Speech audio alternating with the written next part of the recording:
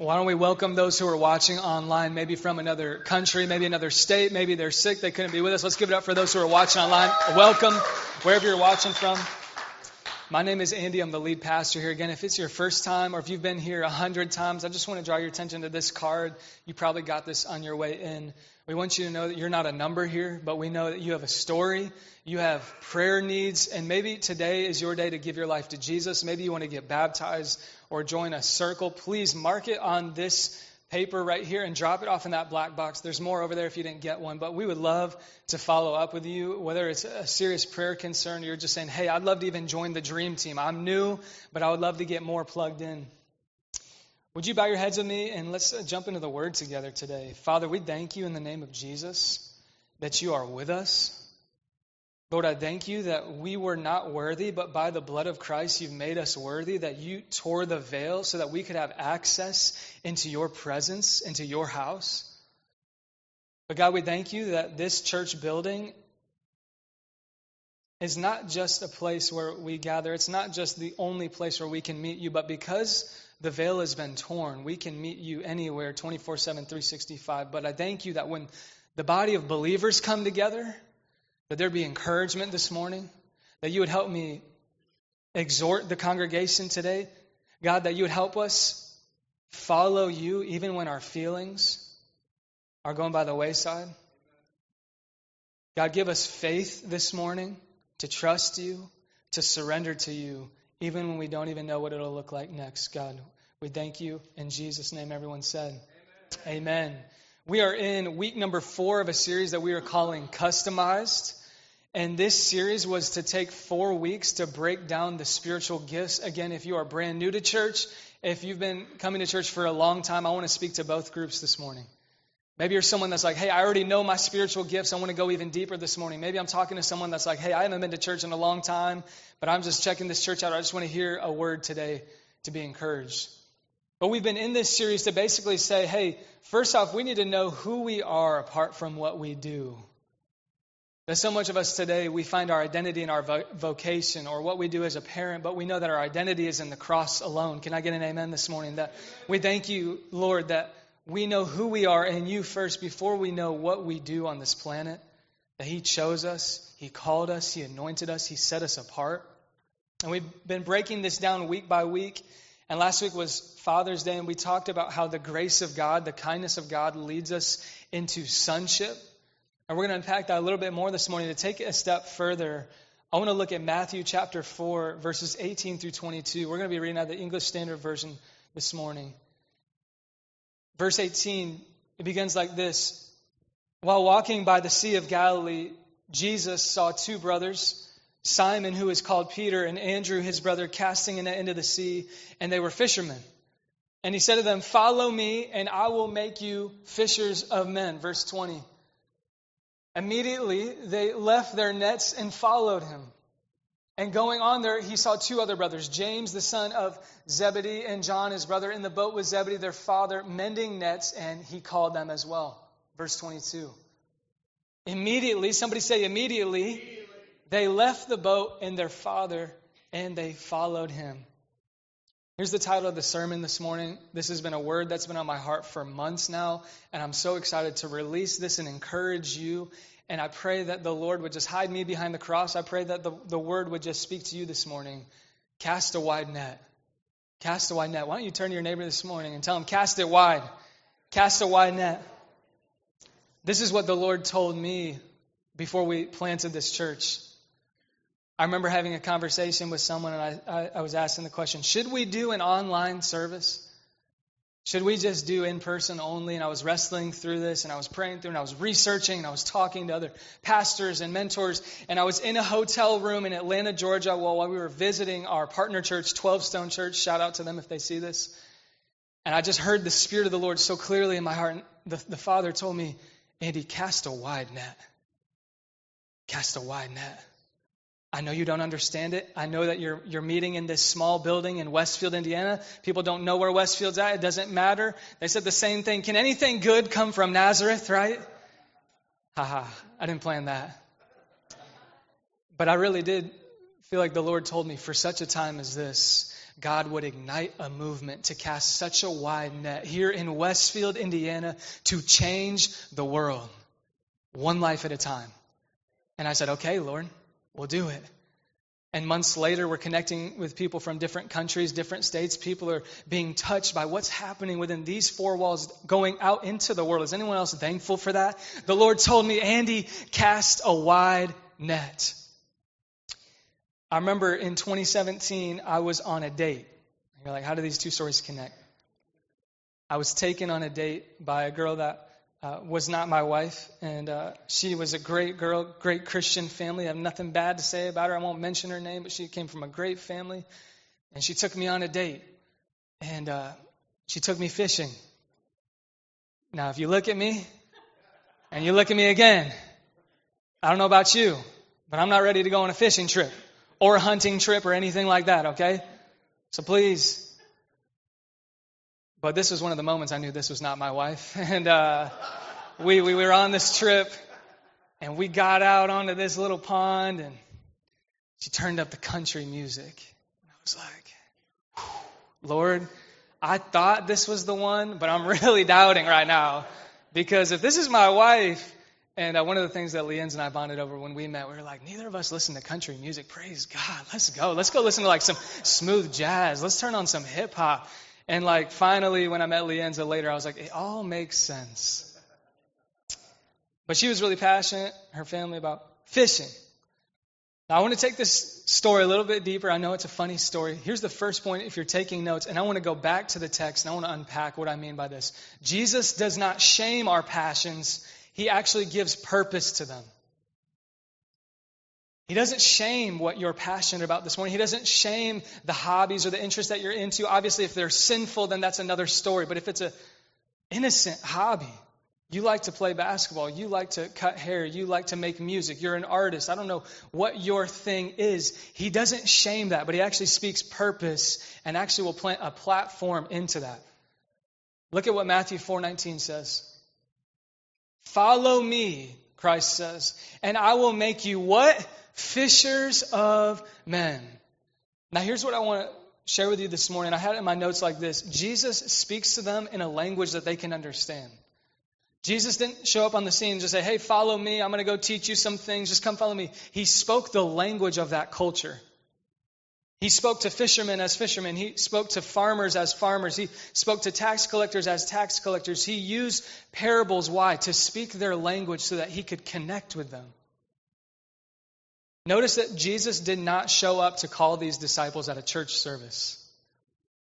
He didn't walk into the synagogue. He didn't walk into a church building like this. He walked into their occupation and called them. In the middle of their day, it probably felt like an interruption, but it was God intervention in this moment. Christ says, follow me. He didn't just say, hey, become a Christian, believe in me. He said, follow me. Now, if you look at the context of this story, it was really common that rabbis would say, follow me, come and learn from me. So this wasn't just a crazy thing or a cultish thing. Jesus said, follow me, come and learn from me. And immediately they dropped their nets. I remember around that time when I was taken fishing. At the same time, I was at a different church. I remember I had different conversations with people, and I got labeled as the Nike evangelist. And I thought that was hilarious. But to be honest, I was so ashamed of my passion for sports, for music, and for fashion. I thought, in order to be a pastor, man, maybe I just need to get rid of all of that. Maybe I just need to stop liking it. Does anyone else feel like that when you become a Christian? You're like, I don't know what to do about the things that I like to do. Now, if they're sinful, again, that's a different conversation. So hang with me. He's not going to speak purpose into a passion that's sinful. Are we on the same page? But I remember this recently. 1 Corinthians 10:31 says this, whether you eat or drink, whatever you do, wherever you're coming from this morning, do it all for the glory of God, Paul tells the church of Corinth. Now you got to understand, if you're going to speak the language of the culture, you have to understand the times of the culture. Timothy Keller just passed away, and he was a famous theologian, writer, author, speaker. He influenced generations now. And it's crazy. I started researching some of his work just before he passed away. And one of the things that he said is if you actually look back in the 1950s compared to where we're at now, in the 20s. Isn't it crazy to say that? The 2020s? We're in the 20s? The roaring 20s. Come on. And he said, hey, I want you to know this, that in the 1950s when Billy Graham was doing his crusades, it was basically connect the dots of what people already believed in America. That traditionally, people at that time in the 1950s in America, they believed there was a higher power. They believed that going to church was a good thing, a moral thing, that Jesus is a really good, actually God character, and that all you had to do is just gather a bunch of people and really connect the dots for them. But now in the 2020s, we actually live in what we would call a post-Christian culture, a post-Christian nation. That if you look at the statistics, if you look at the Barna statistics, just look it up. The number of people that are claiming unaffiliated with any religion or of any other belief in a higher power is increasing more and more and more. The amount of Christians that would even say, I believe that Jesus is the way, the truth, and the life, and the only way to heaven, which we do believe at One Church. Let me just make that really clear that Christ said, I am the only way to the Father. There is no other religion. There is no other name under heaven. It's just through Christ alone. The amount of Christians today that would say, I don't even believe that. That your truth is your truth. That your religion will all of a sudden lead up to heaven, but we've been deceived. We're distracted. He needed us to know, again, we live in a post-Christian culture. Why is that so important to know? In order for us to cast a wide net, we can't wait for them to come to us. We have to go to them. Do you believe that? People aren't coming to church like they used to. Yes, there's moments and glimpses and seasons of church growth, but if you look at the trends and what's happening, we can't wait for people to come to us and fill this place up. We have to go to them. That's part of why we said, you know what? We're going to go to this YMCA 18 months from now because we're going to go to them. We're not going to wait for them to come to us. We're going to step into the culture and we're going to learn how to speak their language, but still stay set apart. So I want to show a couple pictures up on the screen. This is a picture of actually Darren Gray, who is an NFL chaplain on the left here. He has spoken in locker rooms of the NFL all over the country. He's an incredible friend and mentor of mine.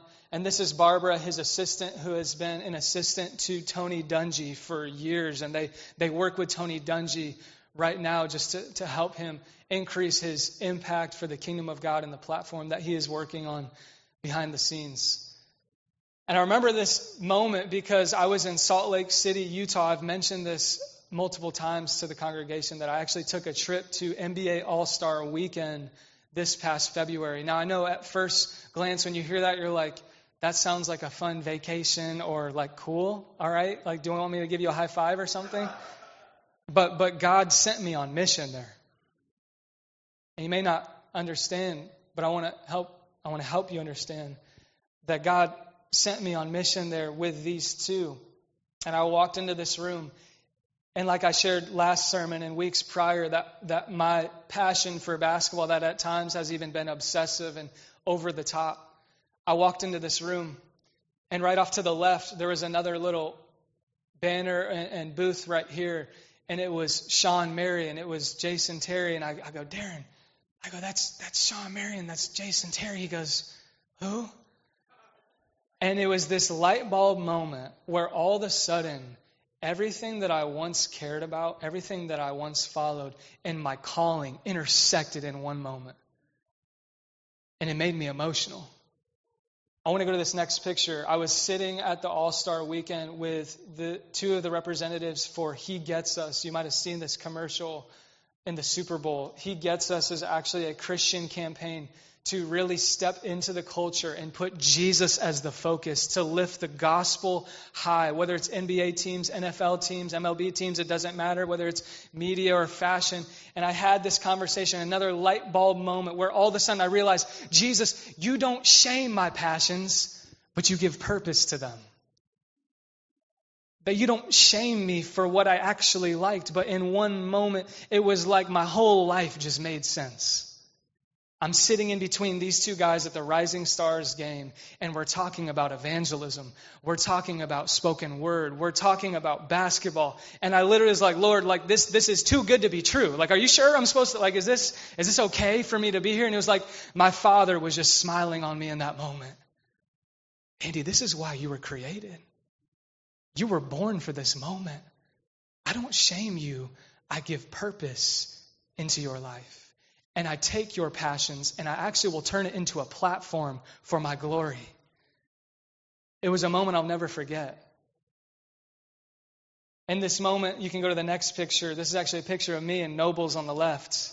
And shout out to Nobles. I told Noby that I would shout him out this sermon, so he might be watching from Cleveland, Ohio. But he's the chaplain of the Cleveland Browns and the Cavaliers. And then this is Glenn. Glenn, you might be seeing this. He's the chaplain of the Chicago Bulls. Boo Bulls, but sorry, go Pacers. I had to. And we don't really have much against the Cavaliers except LeBron, but the Bulls, they did us wrong for so long. But again, like, I walked into this God-ordained moment that God saw from the beginning of my life, before I was ever even born, that I would step into this moment. Not for me, not for the things that I even liked, but for His glory. To step into the culture, to start to speak the language, but still, this is what we need to know. Can you speak the language and still say, set apart? Can you be in the world and not of it?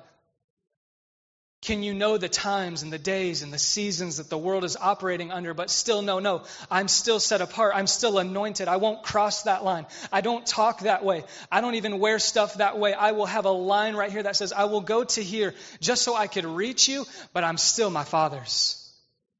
I don't belong to the world.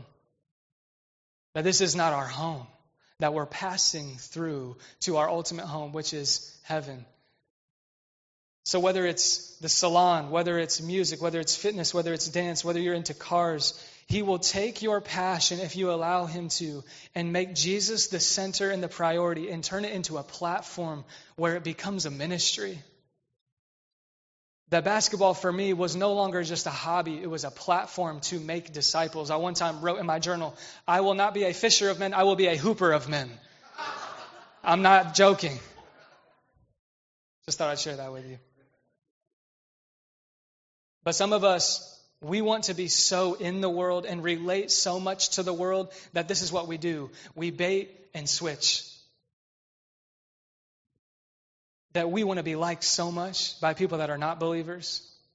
That we want to be cool with all of our coworkers, all of our family members, and all of our extended family members, that we're never going to rock the boat. But Jesus said, if you're really following me, you will actually have some people that will hate you. I would ask you this question, church, this morning, is if you're not being persecuted, are you really living for Him? Only you can answer that question. Because if you're not being persecuted, I would ask you the question, are you rocking the boat enough to live for Him? To get some pushback? To get some comments? To get some spiritual warfare? Because if you're not, you might be running the same way as those demons. You might. Matthew says this in his gospel. Jesus gives the great commission, not the great suggestion, but the great commission. Therefore, go and what? Somebody say, make disciples of all nations, baptizing them in the name of the Father, the Son, and the Holy Spirit, and teach them to obey everything I've commanded you. And surely I'm with you always. Is anyone else thankful that we don't do discipleship on our own, but God gave us the Holy Spirit to go with us? He lives in us. He's all around us, and He leads step by step. He's with us. But let me just make it plain and simple and clear for you, church, today. No matter what your gifts or your passions are, all of us are called to make disciples. All of us. No one is excused from that. We take the spiritual gifts sometimes and we say, well, evangelism and discipleship is just for the evangelists. No, Jesus gave this commission to all believers. Go and make disciples. I remember doing some more research about where the church is headed into the 20s and beyond. And I remember finding at different conferences and things that I was researching and studying that there's different kinds of churches and where they're at and where they're growing. And I want to encourage us this morning, One Church, what kind of church will we be? Here's the first level of churches. Subtracting. A church that might be backsliding, a church that is caught in sin and craziness, or an individual or a leader that's caught in sin, they're backsliding, subtracting. Number 2 would be plateauing. Maybe in your walk this morning, you just feel like, Lord, I don't know how I could go any deeper. Like, is there really anything more than just Sunday morning? Is there really anything any more than just watching a sermon on TV after church or joining a circle? You might just feel like, I've plateaued, Andy. If you want to know how you've plateaued, do you spend more time talking about the past of what God has done in your life or what he's doing in you right now? Ask that question. Some of us have stories and testimonies that they're great stories, but what about what God has done in your life today? What about what God has spoken to you last night? When was the last time that you heard from the Father in the secret place? Was it 10 years ago? Was it yesterday? Or number 3, are you adding? Are you taking steps in your walk with God? Are you seeing people added into the kingdom of God? Jesus said this so specifically in Matthew chapter 7. He said, you want to know the difference between a false prophet and a disciple? You will know them by their fruit. That's how you'll recognize if they're actually a disciple or if they just claim to be a Christian. Do you have fruit in your life? Do you have the fruits of the Spirit in your life? Do you have the fruit of making disciples and leading people to Jesus? Have you led someone to Jesus before? And I'm not shaming, I'm not throwing shade or anything. I'm encouraging you to say, are you a believer or are you a disciple? Number 3, adding. Number 4, are you reproducing? This is what it means to make disciples, that you say, I'm going to take what God did in me and now I'm going to pass to my daughter. Or I'm going to pass to my coworker and I'm going to meet with them and I'm going to talk with them and I'm going to open up the Bible with them. Number 5 is multiplying. Where the disciples you're making are now making disciples. This is when the kingdom of God is exponential impact, where you don't just pour into someone that just came to Christ, but you start pouring into a leader and you speak into someone that you know has a gifting and a call in their life and you invest in them. You reproduce and then you multiply. Are you with me this morning? I just want to break it down for you so you understand. Matthew 28, this is what it says. And teach them, somebody say teach. Teach them to obey everything I've commanded. And surely I'm with you always to the very end of the age. And as you study the times that we're living in, you all, the biblical illiteracy of the generation that's coming up and where we're at right now is crazy. I just want to make this so plain for you all this morning is we can't teach if we don't read. You can't make disciples if you're not in the Word of God. You can't lead someone else to Jesus unless you're really living one with the vine and hearing from the Holy Spirit and knowing when it's time to plant, when it's time to water, when it's time to harvest. We can't teach if we don't read. And so many times I think we overcomplicate it. Like we got to get involved in all these activities. We got to start becoming a great Christian. Here's where it starts, where nobody's watching you, where nobody sees. You get on your hands and your knees, you open up your Bible and you say, Lord, teach me. I want to know you. Would you help guide me? Would you help soften my heart? Nobody else sees. It's a secret place. It's your quiet time with the Lord. Man, I heard this the other day from an evangelist that I was listening to on a podcast, and I'm going to have to think about this because this was convicting. He was talking about tithes and offerings, and he said, what if we tithed our time to God and we gave him 2.4 hours a day? Everyone else in this planet, we all have 24 hours. What if you gave God 2.4, a tenth, every day? 4 a.m., 5 a.m. I know it's challenging, but could we be the church that goes there? Could we be the men and the women that say, I'm going to lose sleep, I'm going to lose a hobby over this, I might even lose a game for this, but it's so important that I hear from him to start my day. It's so important that I get in the Word so that I deny myself, that I take up my cross, and I really actually walk this thing out. I want to challenge you this morning. Here's the truth is you can only make disciples if you're a disciple yourself. And I know it's a hard word, but I want to ask you this question this morning. Are you a Christian or are you a disciple? If you break down what it means to be a disciple, I would break it down into 3 things. Number 1, you're submitted to the lordship of Christ. That he's not just your Savior, he's your Lord. That he speaks into every area of how you handle your life. Not just your relationships and you hold your wallet behind your back. But he speaks to every area.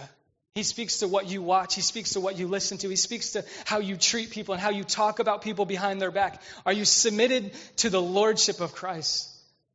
The second thing would be this. Do you have love for God and love for neighbor? Because Jesus said these are the two greatest commandments. Love the Lord your God with all your heart, soul, mind, and strength, and love your neighbor as yourself.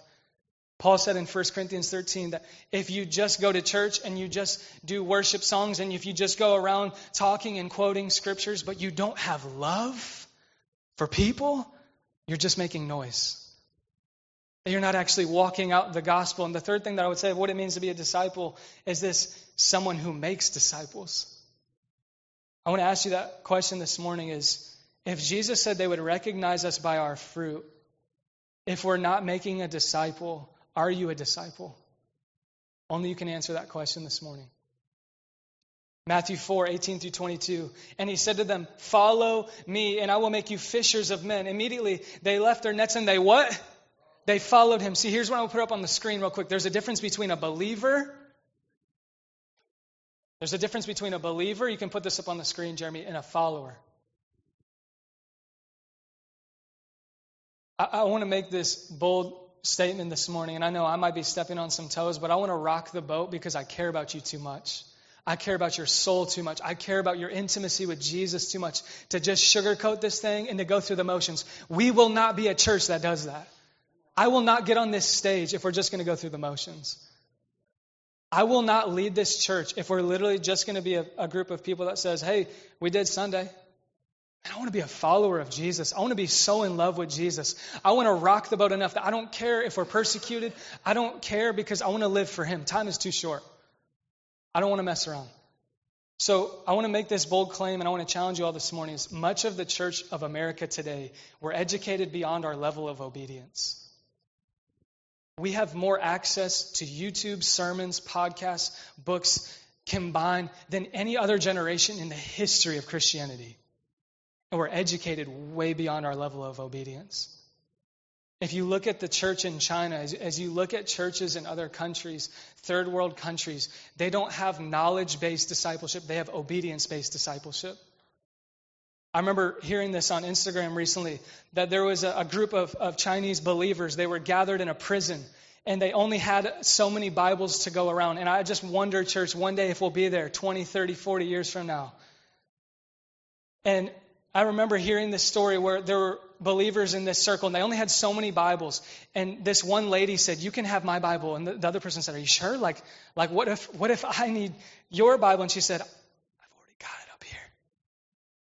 She already memorized the chapter that they were going through, word by word. She had it in her heart. It wasn't just up here. It was right here. Knowledge-based discipleship, obedience-based discipleship. Are you with me this morning? Cast a wide net. Turn to your neighbor. Tell him, cast a wide net. This gets me excited because I know what kind of church we are. And I know what kind of church we will be. Here's what John Bevere says. The bait of Satan is the spirit of offense. Let me ask you this question. I told you a story about fishing, right? Now, let's just bring it back to a lighthearted moment here, because this is a little more intense. If you saw me fishing in an aquarium, what would you think of me? Like you saw this giant aquarium, you see me casting out a net and a line in an aquarium, what would you think? I think this is what the Church of America looks like today. We've already taken the bait from an offense of a brother or a sister inside the body of Christ. We're not casting a net into the ocean. We're casting a net in an aquarium. We're fishing for things that have already been caught. Our lines are tangled together in an aquarium when God is saying, cast your net into the deep, open up your eyes. The fields are ripe for harvest. The world is coming to you. But we're fishing in an aquarium. See, here's the truth. You can't hold a fence and cast a net at the same time. There are things that we have held against other believers, maybe even in this body, maybe somewhere else. We're so bitter and we have so many grudges against other Christians and other pastors that the Lord is saying, before you even cast a net today, bring that to the altar. Go to that person and say, I need to forgive you. I need reconciliation here because I can't hold offense and a grudge and cast a net as wide as the Lord wants me to. That I've got to be right with God. I've got to be right with people and be a person of peace. Are you with me this morning? So how do you make disciples? If we're going there this morning, let me just encourage you with this. I think the deepest Christians on the planet are not the ones who know the most.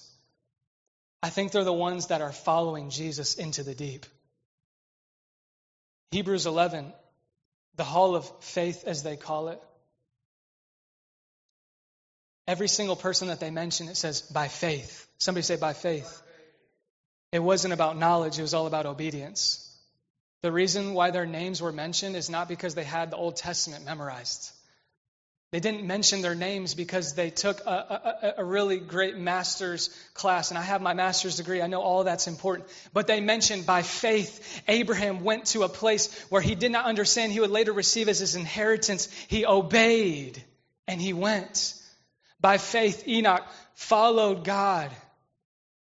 They were honoring them for their obedience, not their knowledge. So how do we actually walk in obedience in discipleship? Here's 5 practical ways. If you're taking notes, I don't want to just preach at you. I want to talk with you. Here's the first one, one-on-one. Obviously, gender appropriate here. I think you have to take all that into context. But especially if I'm a guy meeting with another guy, I think this is a great chance to go out to coffee and just say, hey, I want to just hear your story. Let's just have a one-on-one. Let's get together. I would love to hear your story. Again, people want to know how much you care before they care about how much you know. So just show them that you care. Show them that you're going to show up for them. Show them that you're going to call them and think about them. Here's the second way that you can do discipleship is through circles. Maybe it's 5 to 8 people, 12 people. Number 3, set the example. I remember so many different times in my life as I look back. There was a research study that actually came out from a group that I can't remember, but we talked about it in one of my master's classes at Indiana Wesleyan as a ministry student. And they did this research project, and they wanted to see, of all these kids that grew up in a Christian home, which ones are the ones that are still following God after they leave from college. And you know what the research study said? It wasn't the families that did devotions every day, as much as that's important. It wasn't the families that took them to VBS every summer, as much as that's important. It wasn't the families that took them to a Christian camp every summer, as much as that's important. It was the families where the kids saw the parents actually living out what they would say on Sunday, Monday through Saturday. Those were the kids that were still following Jesus. Set the example. Recently, my daughter, I love Aliana so much. I was worshiping up here with her in the front row, and she came up to me the other day and she said, Daddy, look. She had her sunglasses right on her shirt collar, and she's like, I'm doing it like Daddy. And I'm like, okay, first off, I'm going to melt right here. But 2, people are watching us, y'all. Your kids are watching you. Your kids are watching how you respond to pressures and stresses of life. They're watching you. Your friends and your coworkers are watching you when everyone else wants to cheat and manipulate and distort things behind the scenes and gossip. They're watching the way that you respond because you claim the name of Christ. You are not just a Christian. You're an ambassador for Jesus everywhere you go. Do you believe that? At the gas station, at the grocery store, behind closed doors, wherever you are, you bear the name of Jesus, the King of all kings. Set the example. Number 4, seize the moment. I remember so many times as I look back at what my parents did with me, and I give them so much credit to so many great things that they did investing in me, that there was this whitewater rafting trip my dad took me on. And again, we didn't do crazy family devotions every day. It wasn't legalistic or anything, but he took me on this whitewater rafting trip, and he seized the moment of the season that I was going into. He seized the moment where I was going from 8th grade to 9th grade. And it was this moment that forever changed my life. Discipleship in so many ways, y'all, is seizing the moment. You don't have to have everything memorized. You don't have to be able to articulate every single viewpoint on why you believe what you believe, but just seize the moment. Number 5 is this: invite them into your life. Invite them into the places and the passions and the places you're already doing life. If you're working out, invite them to go work out with you. If you're going to a concert, invite them to go to the concert. I don't know what concert you're going to. Maybe you think about that later. But invite them into what you're doing to just show what Jesus showed us, that he didn't just talk at people. He did life with people. You see that in the life of Christ? I love what Wayne Schmidt, our general superintendent of the West End Church, said. He said, more lives were changed at tables than temples.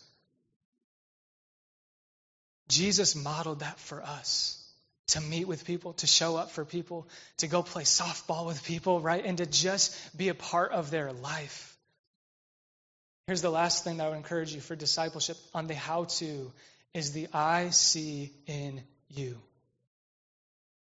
So much of discipleship is just seeing a leader, seeing the gift and the calling and the anointing and the value and the treasure in someone's life and just calling it out. When they are comparing themselves to other people, when they're hearing negative thoughts in their day all day long, they have self-worth issues, we get to be as ambassadors of Christ to speak into the heart and the soul of someone and say, I see in you worth and value and a calling. You are worth fighting for. You guys would not believe, it doesn't matter what age, how much that just breaks down walls.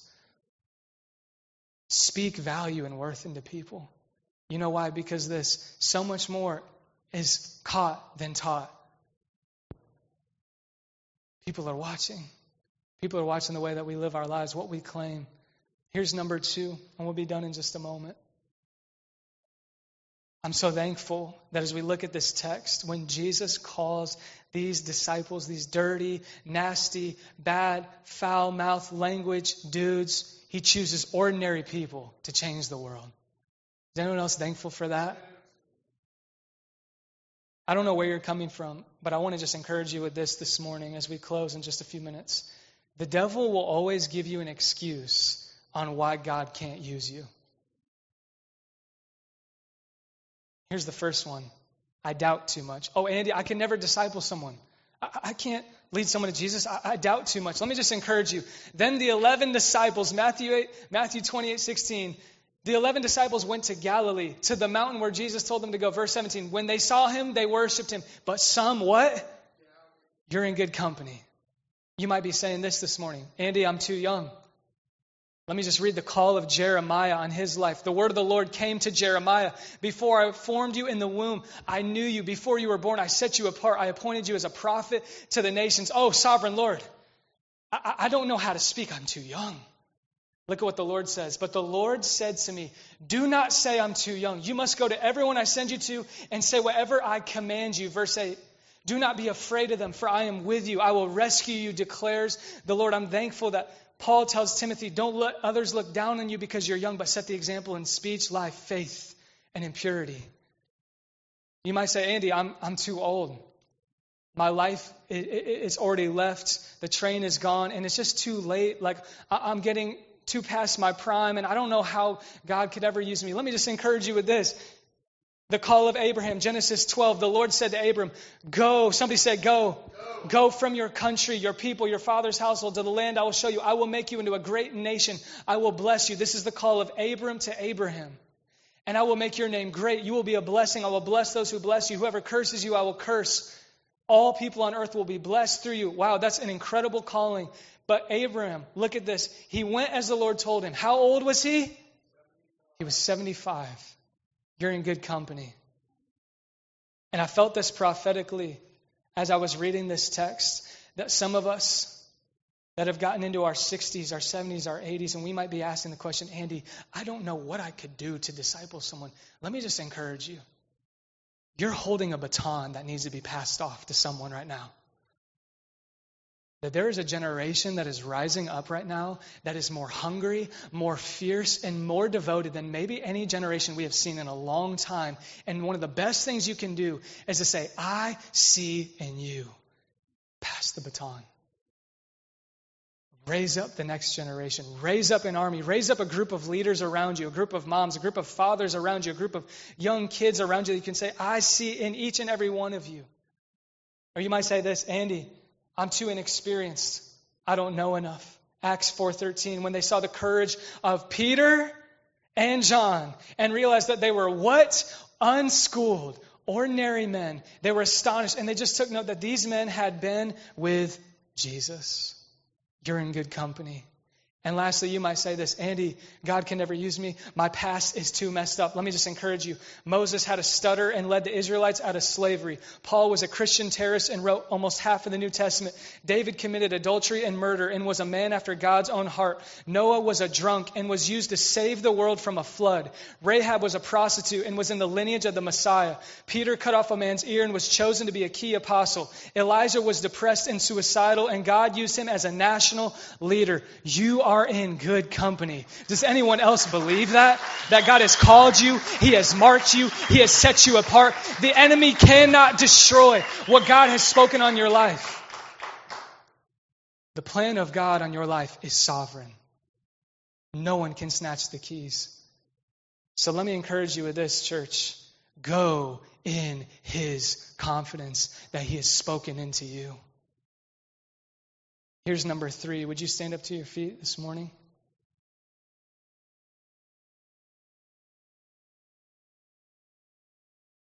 See, church, this is where we move from knowing to doing. We could spend 3-4 weeks talking about spiritual gifts, but if it doesn't result in obedience and fruit, it was in vain. Do you believe that? You could get a spiritual gifts test. You could get all these new revelations. But if it doesn't translate into action, it was in vain. So here's number 3 I want to tell you. Cast your net to the other side this morning. Here's what you need to know. Coming back to the story. When Jesus called the disciples, He called a few of them. And when He called Peter, He told Peter, cast your net into the deep. I don't know if you remember this story, but at the beginning of the Gospels, it's shown in Luke chapter 5. Cast your net into the deep.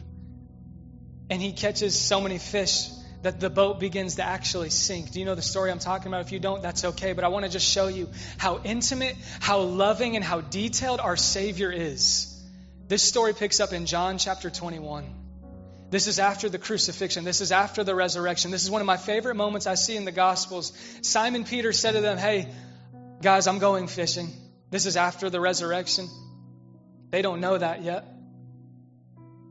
They don't know that Jesus is going to come meet them again. This is actually the 3rd time He's going to appear to them. But how many of y'all know that sometimes when you're in your walk with Jesus, you just go back to what's familiar? You just go back to fishing. You just go back to the work grind. You just go back to the Netflix. You just go back to what's familiar because why? That's just what we do as humans, right?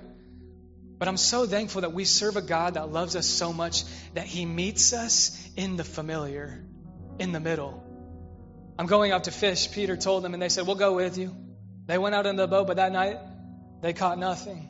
Just as day was breaking, Jesus stood on the shore, yet the disciples did not know that it was Jesus. Jesus said to them, children, do you not have any fish? Don't you love Jesus? They answered, no. He said to them, cast your net on the right side of the boat, and you will find some. So they cast it, and now they were not able to haul it in because of the quantity of fish.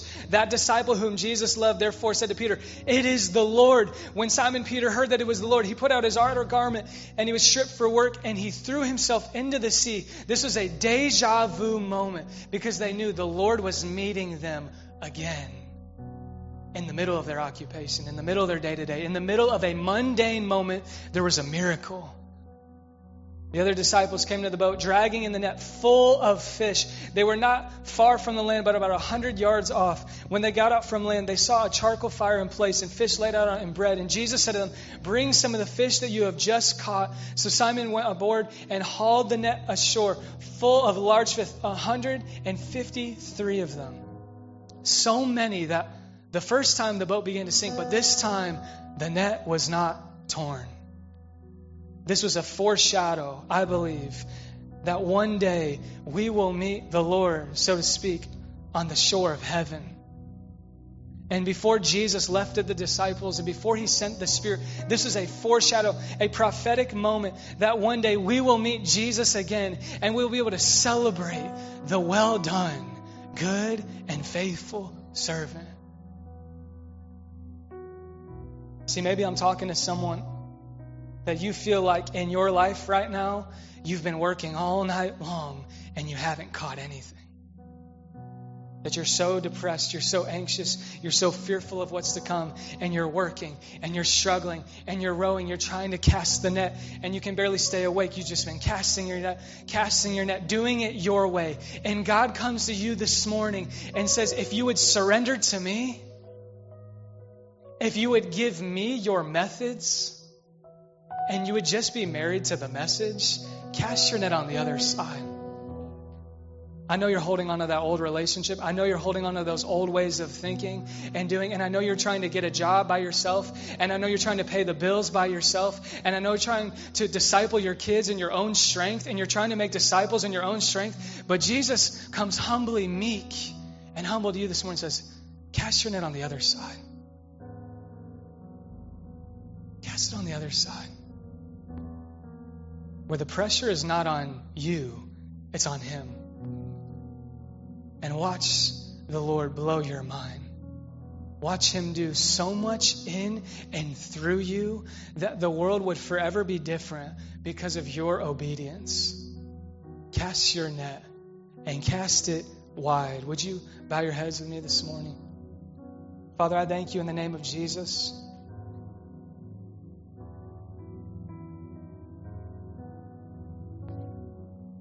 That for some of us this morning, we've been trying to cast the net in our own strength. And maybe you're saying, Andy, that would actually articulate to me not actually having a fully surrendered relationship to Jesus. That, Andy, as I hear you talking about the difference between a cultural Christian and a disciple, a follower of Jesus, I would actually consider myself a cultural Christian this morning. You're hearing this message and you're just saying, Andy, I want to move to being a disciple. I want to move to being a follower of Jesus. I want to move to someone that makes disciples, who makes disciples that reinvest what has been invested into me. I want to cast my net on the other side. If that's you this morning, would you just raise a hand? I see your hands. Anyone else want to make that decision this morning? Father, I thank you in the name of Jesus that it's your kindness that leads us to repentance. And so with heads bowed and eyes closed, I would just love to lead us in this prayer to give our lives to Jesus. If you just repeat this after me with heads bowed and eyes closed, let's say this all together as a family. Father, forgive me. I've tried to do this in my own strength. I surrender to you. I believe you're the Son of God. I believe you rose for me. So I give you my life. Fill me with your Spirit so I can tell others of how you've changed me. And it's in Jesus' name everyone said, amen and amen. Church, for such a time as this, cast a wide net. Would you lift the Lord a shout of praise this morning? If you believe He's worthy, He's called you, He's anointed you, and here's what you need to know, that with His Spirit in you, you have what it takes. You have what it takes. You have what it takes. You have what it takes. Let's worship together.